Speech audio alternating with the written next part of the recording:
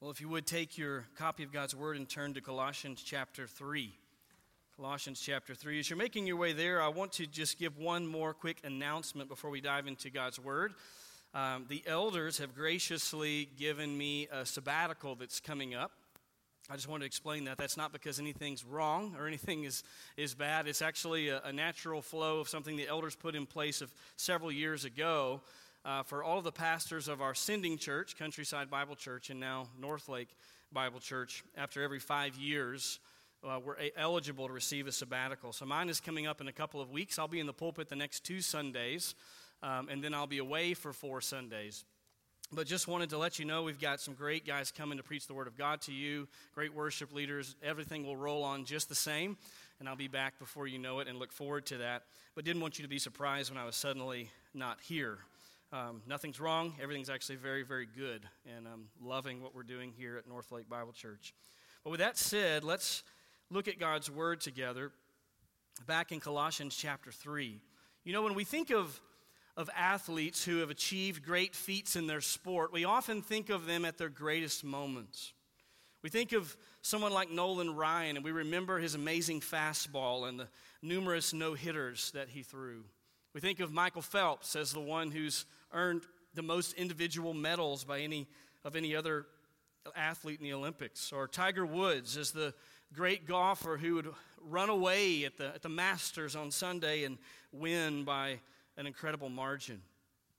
But what we may not realize is that each of these athletes have behind their greatness a personal commitment and mastery of several fundamental practices that are basic to their sport. Think about it this way. When you go to a professional sporting event, no matter what it is, if you get there early enough and watch the players warming up, what are the things they're doing? Often they're practicing the most basic skills needed for their sport.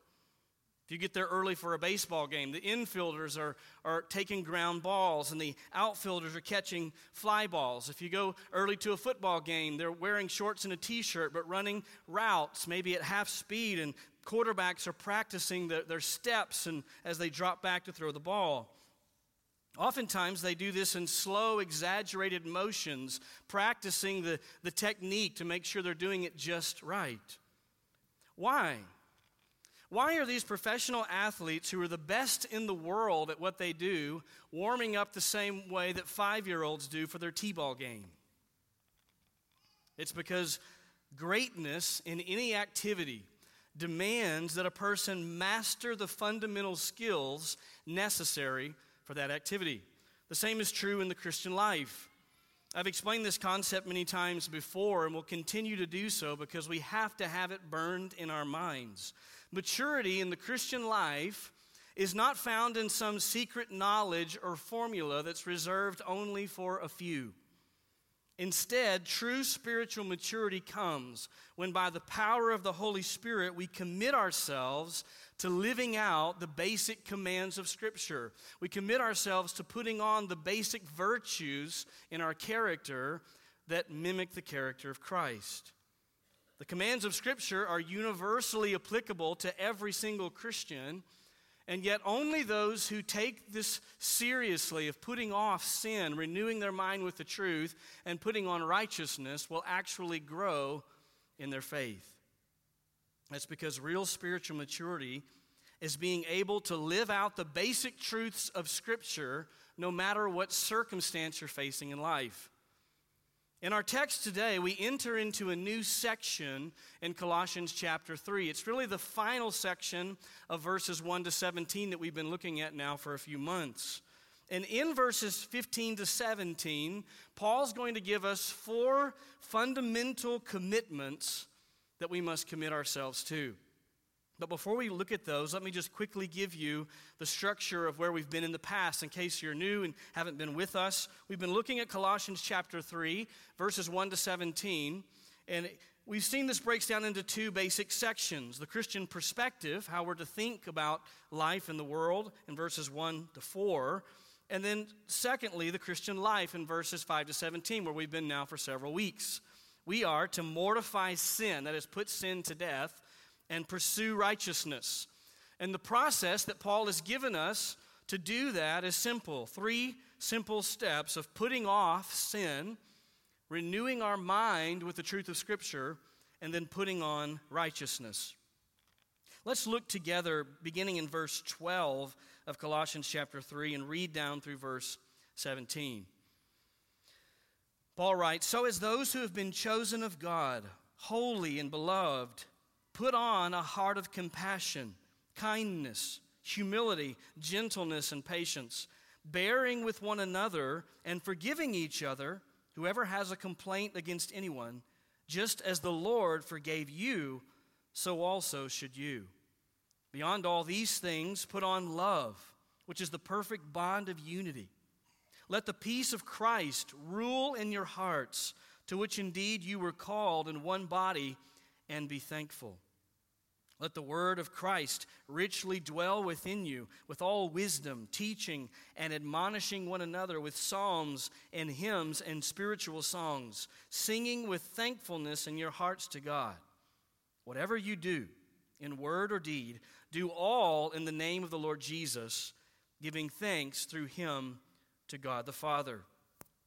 We've been developing one simple theme through this chapter, and it's this: every Christian must proactively put sin to death and pursue righteousness. We're now in that section on pursuing righteousness and how we put on the Lord Jesus Christ in our life and our attitudes. We've seen that the motivation for putting on righteousness is our identity in Christ. Paul says, if you're a Christian this morning, then here are 3 descriptions that are true of you. He says, first of all, we are chosen. We are those whom God has set his love upon. We are holy and beloved. Based on that, he gives us the command to put on righteousness, because God has done this work in your life as an overflow of the work of Christ and your gratitude towards him. Put on righteousness. And remember, he gave us 5 specific virtues that are to describe us, that we're to put on in the Christian life. They were heartfelt compassion, kindness, humility, gentleness, and patience. And then he says, for those who do these things, there will be 2 inevitable fruits in their life, 2 things that happen in the life of those people and in the church. The first fruit is a church that bears with one another. And secondly, will be a church that forgives. Finally, Paul gave us one essential virtue, the virtue of love, that really ties all of us together as we continue to pursue Christ and Christian maturity.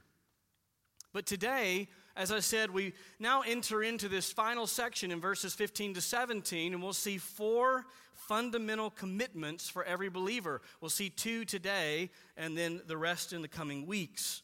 But in verse 15, he gives us the first 2 of these commitments. The first commitment is this: be controlled by peace. Be controlled by peace. Look at Colossians 3, verse 15. Paul writes, "Let the peace of Christ rule in your hearts." Let the peace of Christ rule in your hearts. Now, there's so much for us to unpack in just these few words. First of all, notice that this is a command. Let the peace rule is the command. Let it rule. And it's a passive command, which means it's something that God does to us. Let the peace of Christ rule. The way that we cooperate with God is by pursuing this with our maximum effort, realizing that it must be God who actually produces this in our lives. Now, that word rule is a very fascinating word. Here's the definition. It simply means to be in control of someone's activity by making a decision. So it could be translated be judge or decide, control, or rule. But what's interesting is that this word was originally used to refer to an umpire or referee in an athletic competition. Remember, just as today, then, the umpire functions as an arbitrator between players and teams to make sure that everyone plays by the rules so that the game is done fairly. In the same way, Paul says that we are to be ruled or controlled by something very specific. The arbitrator in our Christian lives, the dominating influence is to be, Paul says, the peace of Christ. The peace of Christ.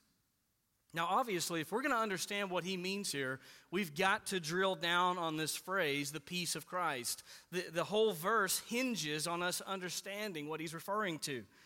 And so we're going to take a deep dive into this idea of peace. Because let's be honest, I think when most Christians hear this word peace, our thoughts run to some kind of idea of inner tranquility, a sense of peace on the inside.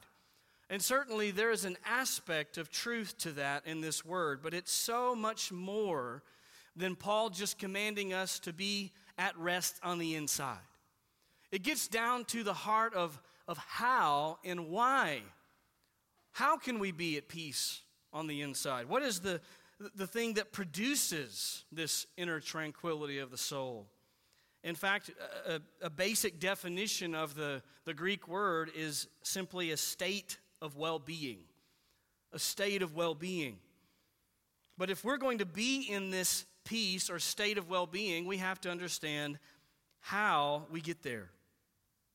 Jesus intended for his peace to be a key part of the Christian life. We see this in John 14:27. On the night before his crucifixion, Jesus says this to his disciples. He says, "Peace I leave with you, my peace I give to you.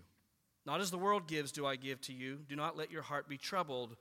Do not let it be fearful." Notice that curious word, my. It says, "My peace I give to you."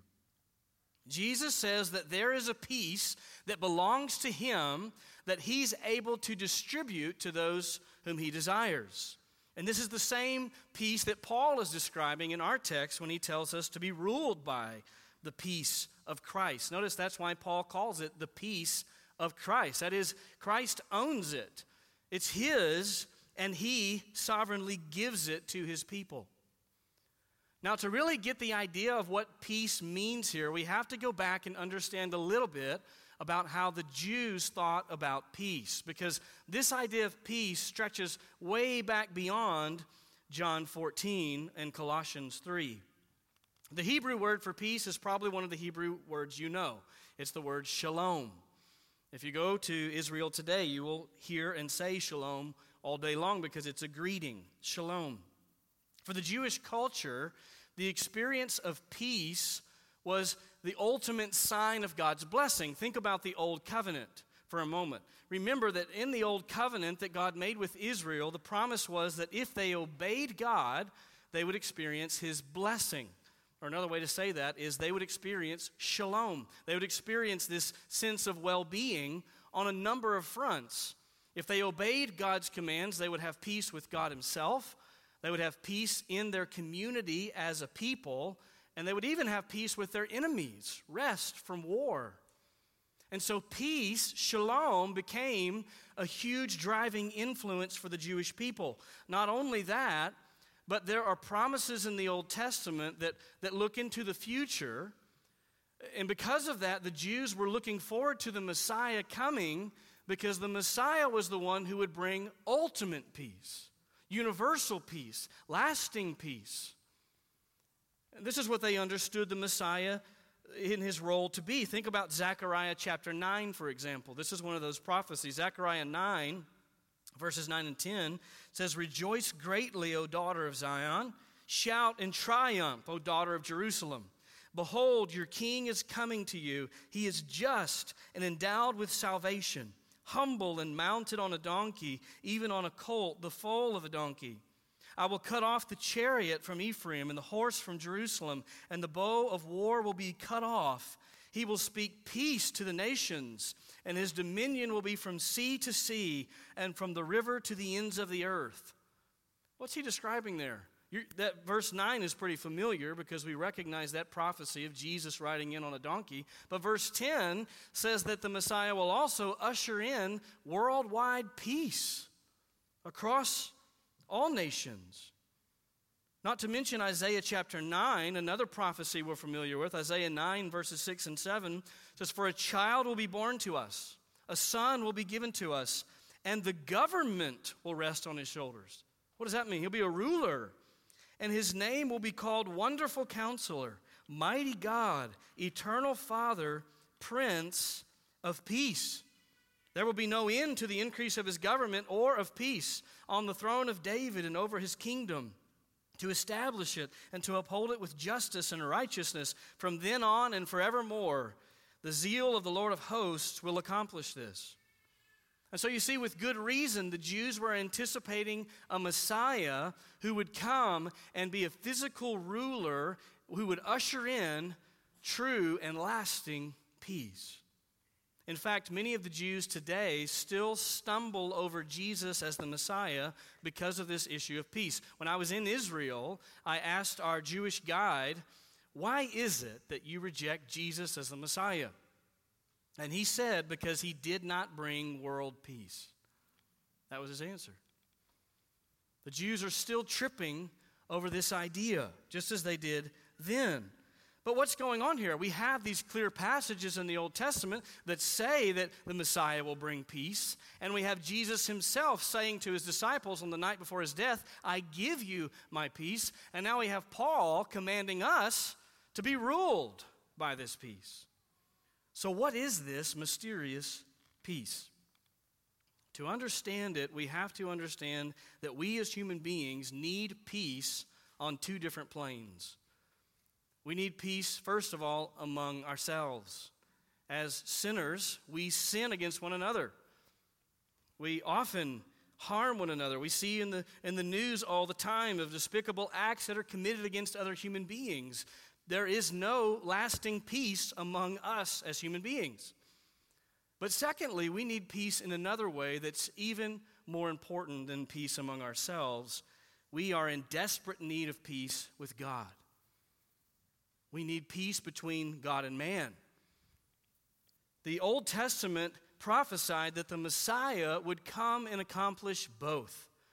He would accomplish ultimate, eternal, lasting peace among men, between men, and he would also accomplish this peace between God and man. But here's the key. Nowhere does it say that he will accomplish both at the same time. The Jews of Jesus' day, and even the Jews of today, are clinging to passages like Zechariah 9 and Isaiah 9, while ignoring passages like the one we began with in Isaiah 53, where there are also clear prophecies in the same book that this Messiah would also come to die, that he would come to pay for the sins of his people with his own blood. Of course, this is necessary because we as human beings, since the fall of Adam and Eve, live in hostility towards God and vice versa. Think of Ephesians chapter 2, verses we read all the time. Ephesians 2, verses 1 and 3. "And you were dead in your transgressions and sins, in which you formerly walked according to the course of this world, according to the prince of the power of the air, of the spirit that's now working in the sons of disobedience." And listen to the result of that in verse 3. "Among them we too all formerly lived in the lust of our flesh, indulging the desires of the flesh and of the mind, and were by nature children of" what? "Of wrath, even as the rest." What does it mean we're children of wrath? It means that we lived in this state with God where there was no peace. Instead, there was hostility, where we were under the wrath of God. That if God had chosen to take our lives, all that would be left for us would be eternal wrath. Fallen humanity, even today, is obsessed with fixing and procuring peace among men, while all the while living under the hostility of the wrath of God.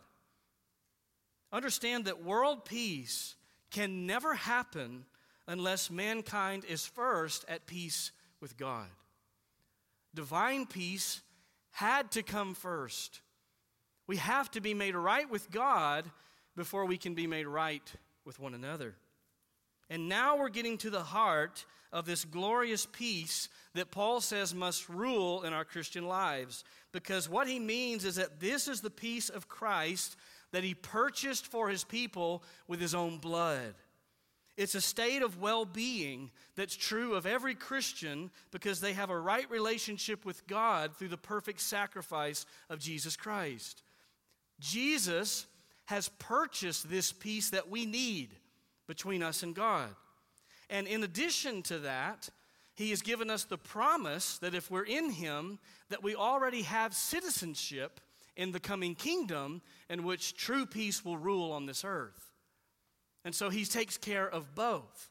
One in the present tense and one as a promise and guarantee for the future. But both expectations of peace are met and by the person of Jesus Christ. This is eternal peace between sinful man and holy God. So that every repentant sinner who places their faith in Christ alone for salvation will be a recipient of this peace. This is why the angels proclaimed that peace had come on the night that Christ was born. Luke chapter 2, verses 13 and 14. And suddenly there appeared with the angel a multitude of the heavenly host, praising God and saying, "Glory to God in the highest, and on earth peace among men with whom he is pleased." Don't miss that last phrase, with whom he is pleased. That is, peace is coming through this child for everyone who comes to God through him for salvation. It is true that Jesus will fulfill all of the prophecies made about him, and one day there will be lasting eternal peace, and he will rule as a real ruler, but that has not yet come. But what has come, so that we know that we can trust that that will come, is peace with God. The peace that we have through Christ with God is here and now. So if you're a Christian, you have the peace of Christ, which is a state of spiritual well-being because you've been reconciled to God through the Lord Jesus Christ and have received citizenship in his coming earthly kingdom. But now Paul commands that we let that peace of Christ rule, that we let it control. So now that we have an understanding of the peace itself, how in the world do we allow that reality to rule in our hearts? Well, think of it this way. If we are the recipients of the eternal peace of God and we have a guaranteed citizenship in his coming kingdom, then what earthly circumstance could possibly shake us? What trial or difficulty can really ever shake us if we're consistently renewing our mind with the reality that we belong to the sovereign God of the universe and he is one day going to bring us to be with him forever? What can man do to you if you're in Christ? Take your possessions? Take your loved ones? Take your life? Listen, as hard as those losses might be, at the end of the day, they are all temporary. Man can never take 1 inch of your spiritual, eternal security that Christ has purchased. That's why Jesus said in Matthew 10:28, "Do not fear those who will kill the body, but are unable to kill the soul, but rather fear him who's able to destroy both soul and body in hell." Once Christ has taken care of the eternal reality of our salvation, all that man can do to you is take your physical life. But man can never affect your eternal reality. Notice the realm in which the peace of Christ is to reign. He says, let it reign in your hearts. In your hearts. The word your here is plural. In Texas, we would say, in y'all's hearts, right? In all of your hearts. As a congregation, as a church, let the peace of Christ rule in your hearts collectively as a body of Christ. See, Paul recognizes that our outward circumstances will often be anything but peaceful. But he says on the inside, in your heart, even now, the peace of Christ can rule. Paul says that your outward circumstances may be full of trials, full of difficulties, full of the pain of sins committed against you. But in the midst of those things, he says, let the peace of Christ rule in your hearts. Let the peace of Christ act as an umpire, governing your thoughts and responses to the circumstances of life. When you're tempted to think sinfully towards others or towards God because of the difficulty of your circumstances, Paul says, let the peace of Christ be ruler. Let the peace of Christ rule in your hearts. See, the well-being that Christ has purchased for you can reign in your heart so that you are like a lighthouse planted firmly at the edge of the sea.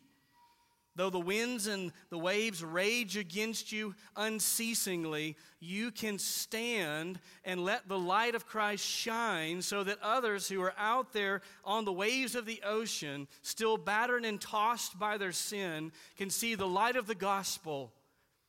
And we can stand like a lighthouse in the midst of the storm that says, come and find rest for your souls.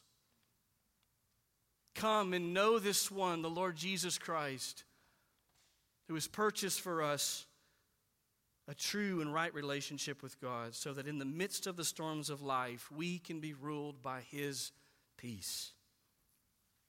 But see, if the peace of Christ is to rule in our hearts, then we've got to become equipped and mature in the process of change, of practicing, putting off, renewing our mind, and putting on. You see, we have to choose moment by moment to put off every temptation towards worry and anxiety, anger and fear, and renew our mind with the truths that we've been discussing this morning, and allow the peace of Christ then to produce in us trust and faith and perseverance and hope. That's what it means to let the peace of Christ rule in your heart. So you compare every difficulty that you have, every trial, against the riches of what you have in Christ, and you see how they pale in comparison. You remind yourself, I am His and He is mine, and this world is not my home. I have a citizenship in a coming kingdom where there will be no sin, where righteousness will rule. No more death, no more pain. And the result of renewing your mind like that is that you will walk in trust and faith with an inner sense of well-being that's rooted in Christ Himself. This is why Paul explains to the Philippians in Philippians chapter 4 that this is a key part of fighting the sin of anxiety. He says in verse 6, be anxious for nothing, but in everything, by prayer and supplication, with thanksgiving, let your requests be made known to God. And here's the result. The peace of God, which surpasses all comprehension, will guard your hearts and your minds in Christ Jesus. You see, many people long for a sense of inner peace, but they try to obtain it by unbiblical means. Maybe they try to count to 10, or take 3 deep breaths, or some mystical form of meditation where they try to get alone and empty their mind of all conscious thought. But see, what Paul is calling us to here in Colossians chapter 3 is that if you want to live in the peace of Christ, you have to go to war. Go to war with your flesh. Go to war with every temptation. Put it off, renew your mind, and put on the Lord Jesus Christ. And then the peace of Christ will rule in your hearts. Many of you know the story of a man named Horatio G. Spafford.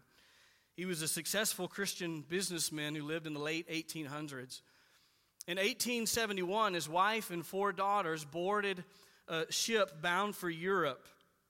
Horatio had some business to attend to before being able to join them, and so he was taking another ship later that week. But sadly, during the journey, this ship that had his wife and kids on it ran into another ship, and the ship sank, killing 226 people, including his 4 daughters. His wife survived the tragedy and sent him a telegram that simply read, "Saved alone. What shall I do?" Horatio immediately boarded the next boat that he could get on to go and be with his grieving wife. And on that journey, he wrote the words to the now famous hymn, "It is Well with My Soul." I want you to listen to the words of this hymn, and I want you to see the connection that Horatio made, because he must have been dwelling upon the truths that we're thinking on today in Colossians chapter 3. Listen to these familiar words. He says, "When peace like a river attendeth my way, when sorrows like sea billows roll, whatever my lot, Thou hast taught me to say, it is well. It is well with my soul. Though Satan should buffet, though trials should come, let this blessed assurance control. Listen to that word. Let it rule. That Christ has regarded my helpless estate and has shed his own blood for my soul.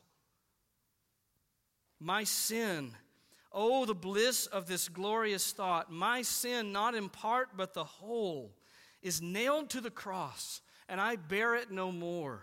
Praise the Lord, oh my soul. And Lord, haste the day when my faith shall be sight, the clouds be rolled back as a scroll, the trump shall resound, and the Lord shall descend. Even so, it is well with my soul. Do you see what Horatio is doing?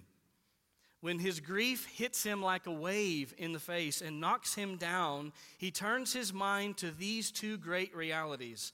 My sins have been paid for by the Lord Jesus Christ, and one day he's coming again to bring me to be where he is. And therefore I can say, it is well with my soul.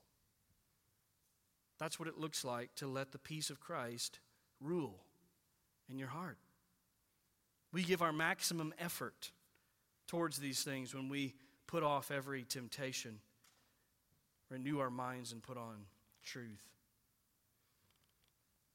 But we can't forget that Paul has not abandoned his original context here that we've been looking at now for several weeks.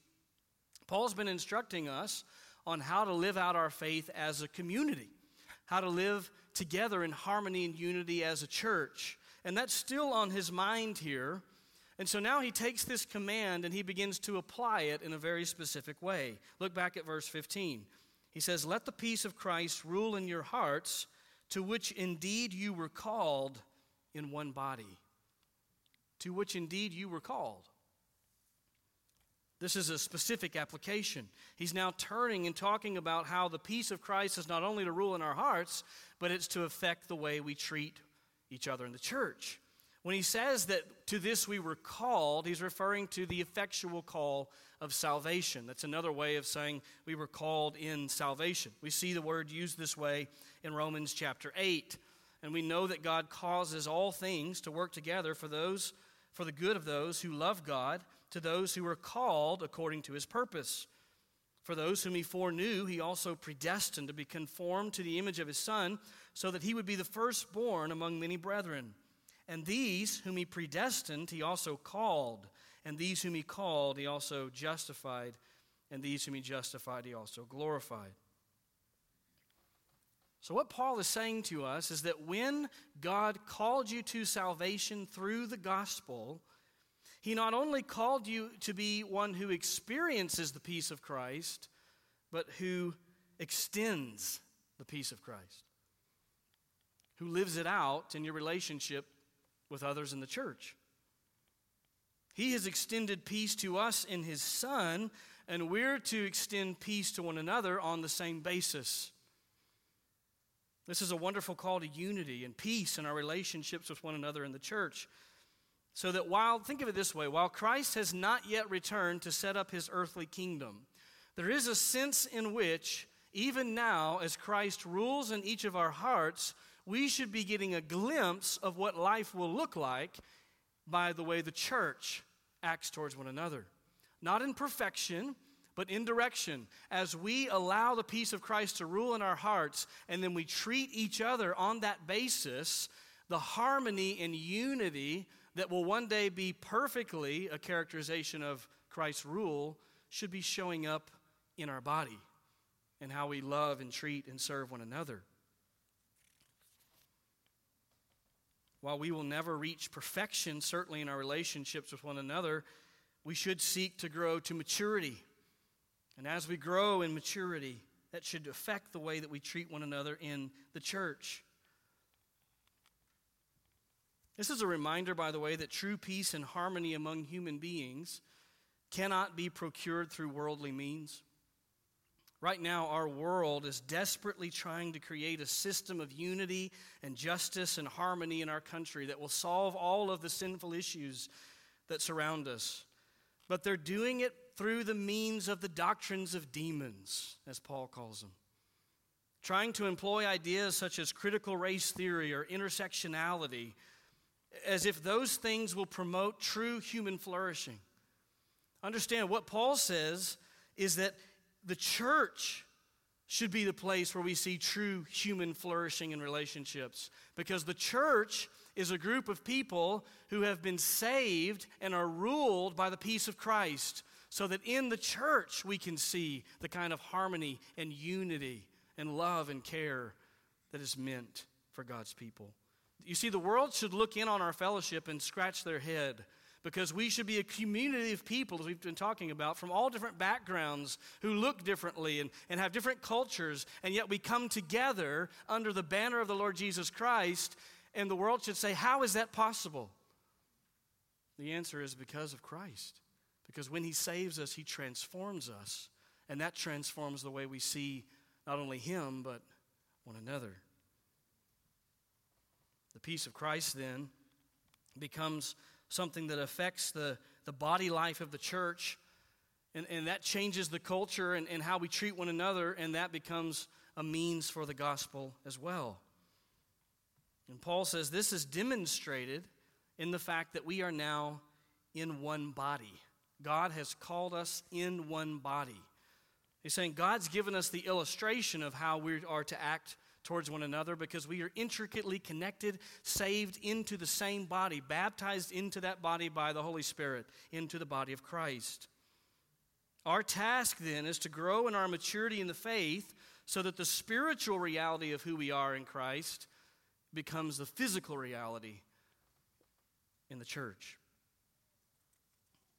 See, when the peace of Christ rules in our hearts, it affects our ability to live out the commands we've been studying in the past few weeks. When your heart is ruled by the peace of Christ, you bear with other people in the church. When your heart is ruled by the peace of Christ, you cover their sins with love. You see how it affects everything that we've been saying.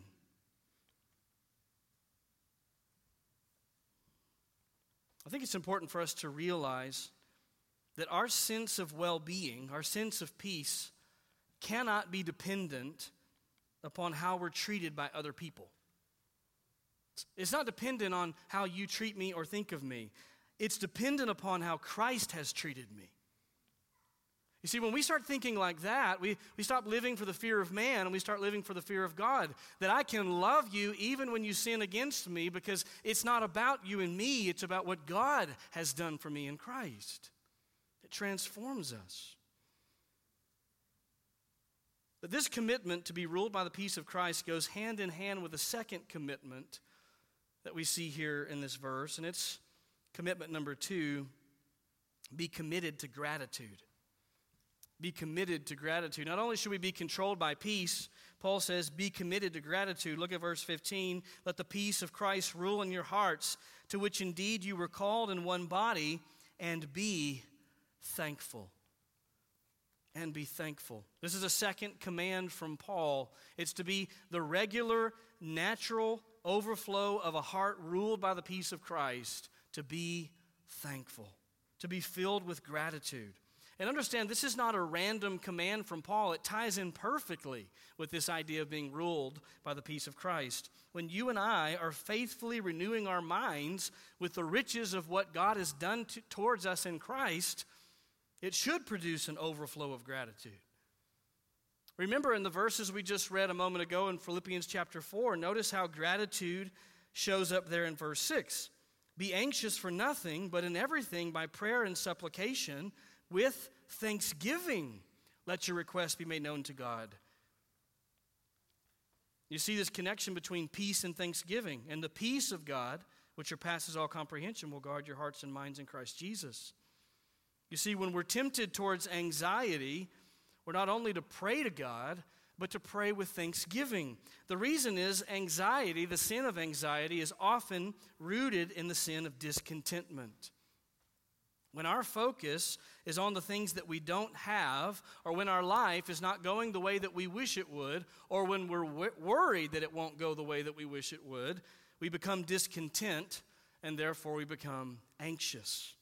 The cure then is to come to God in prayer, intentionally giving him thanks for the myriad of ways that he has blessed us.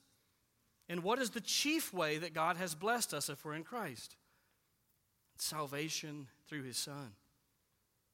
He's made us right with God, and now we're right back in this pattern of dwelling upon what God has done for us in Christ, which produces the peace of Christ ruling in our hearts, which overflows with gratitude. In fact, thankfulness is a key idea in Paul's mind in Colossians chapter 3, and it's going to show up again in the next two verses, as we'll see. Listen to Colossians 3:16 and 17. Let the word of Christ richly dwell within you, with all wisdom, teaching and admonishing one another, with psalms and hymns and spiritual songs, singing with thankfulness in your hearts to God. Verse 17, whatever you do in word or deed, do all in the name of the Lord Jesus, giving thanks through him to God the Father. Understand that what Paul is saying is that thanksgiving is basic Christianity. This is basic. This is foundational to being a Christian. It's what a Christian is. In fact, the opposite is also true. Paul says to the Romans that it's basic or foundational of unbelievers to lack gratitude. Remember Romans chapter 1, beginning in verse 18? He says, for the wrath of God is revealed from heaven against all ungodliness and unrighteousness of men who suppress the truth in unrighteousness, because that which is known about God is evident within them, for God made it evident to them. For since the creation of the world, his invisible attributes, his eternal power and divine nature have been clearly seen, being understood through what has been made, so that they are without excuse. Now verse 21, for even though they knew God, that is, it was obvious to them that God existed, they did not honor him as God or give thanks. This is characteristic of every unbeliever. What this means then is that thankfulness becomes a test for how faithfully we're pursuing the peace of Christ. If you want to test whether or not your heart is currently ruled by the peace of Christ, then just ask yourself, is my life more a pattern of gratitude or discontentment? Because a heart ruled by the peace of Christ overflows with gratitude towards God, because it's consumed with the fact that we have been saved by the grace of God in Christ. In fact, perhaps you're here this morning, and if you're honest, you're a person who is characterized by anger and discontentment with your life. Maybe you're here, and the only thing that you ever see in your life are the things that aren't going according to plan, the things that aren't measuring up to your standards. No gift is good enough, no possessions can please you, and no one in your home can seem to ever do things the right way. Life is just not up to your expectations. Understand that if that perspective characterizes your life, if that is the dominating characterization of your life, it may very well be that you've never come to truly know the Lord Jesus Christ at all. Because once Jesus Christ changes your life through the gospel, it changes everything. Your entire perspective on life begins to change, because you realize suddenly that in Christ, I have something of incalculable value and worth. Something so valuable that nothing else in this life really matters when compared with it. When you become a true believer, you begin to think this way. Listen to how Paul thought about his life once he came to Christ. Philippians chapter 3, verses 7 to 11. He says, but whatever things were gained to me, those things I've counted as loss for the sake of Christ.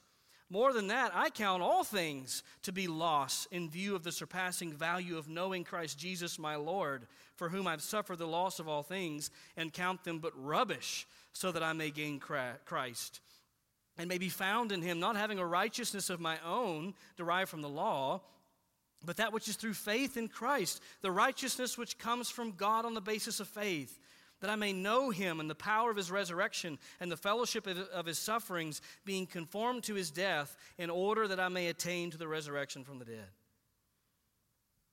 Listen, if you've never come to view your life this way, where everything else compared to Christ is really just trash, that, you know what, take it all away.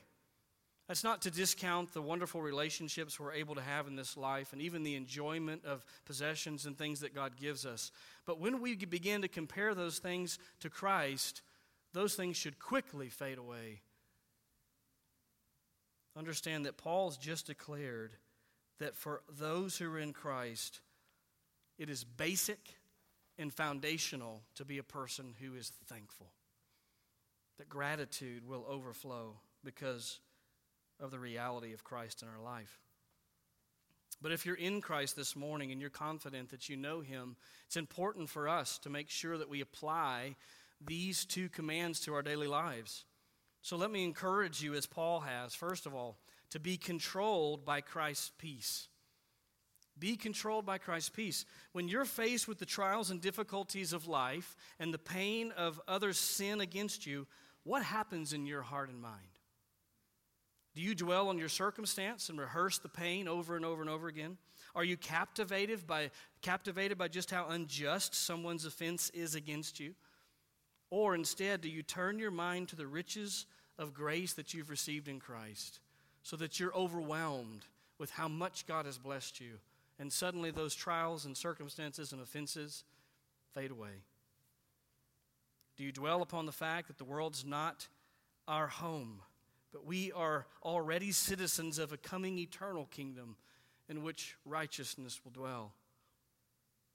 If we're to be a people ruled by peace, if we're to be a church ruled by the peace of Christ, then we have to be careful to shepherd our thoughts with these great realities, that we have all we need in Christ, and one day all will be made right. That secondly, let me encourage you, as Paul has, to be committed to giving thanks. Be committed to giving thanks. Let me ask you, is your glass always half empty? Do you struggle with preoccupying your mind with all the things that you don't have or wish were different? Understand that the Christian mind is to be ruled by the peace of Christ, and as Paul said, that is to produce gratitude. Let me encourage all of us, as I've encouraged myself this week, to go to war with discontentment. Go to war with it. The way you win the battle with discontentment is by committing yourself to the practice of every single time your mind is tempted to dwell on something you don't have or wish was different, the very moment it comes into your mind, you cut it down, you put it off, put it out of your mind, and make your mind focus on these realities of what we have in Christ, and then walk in gratitude. Begin to actually say out loud to God in prayer things you're thankful for. Look around the room. If you can't think of anything, start with Christ, and then go to the fact that your heart is beating and that you have breath in your lungs, and suddenly you'll begin to see that Christ has blessed you richly, and the only reason you're even living right now is because of the grace of God in your life. Turn your perspective to gratitude and walk in peace. You know, it's my prayer that Northlake Bible Church would be a church filled with people ruled by the peace of Christ, and that will transform the way that we think of one another and treat one another, and that we will be like a lighthouse shining the gospel to a lost world, that they might come and have rest for their souls in the only place it can be found, the perfect satisfaction of the wrath of God through the sacrifice of Jesus Christ. Let's pray together. Lord God, it's our heart's desire to think and live this way, to be controlled by the peace that you have purchased with your own blood, to be controlled by the realization that in Christ we have all that we need and then some, that we belong to you, we have a right relationship with you, and that one day we will be a part of your eternal kingdom. God, help us to dwell on these things, to be transformed by these things. And may they be characteristic of not only who we are as individuals, but who we are as a church. We recognize that in your sovereignty, you often bring trials into our life, but not intended for our harm, but for our spiritual good. May we never forget that you are always with us, no matter how dark the days may grow, no matter how stormy the waves of the sea may become. We can stand firm in Christ because he is truly all we need. May we have this perspective every day of our lives, and may it open up opportunities to share the good news of Christ with others. We ask it in his perfect name. Amen.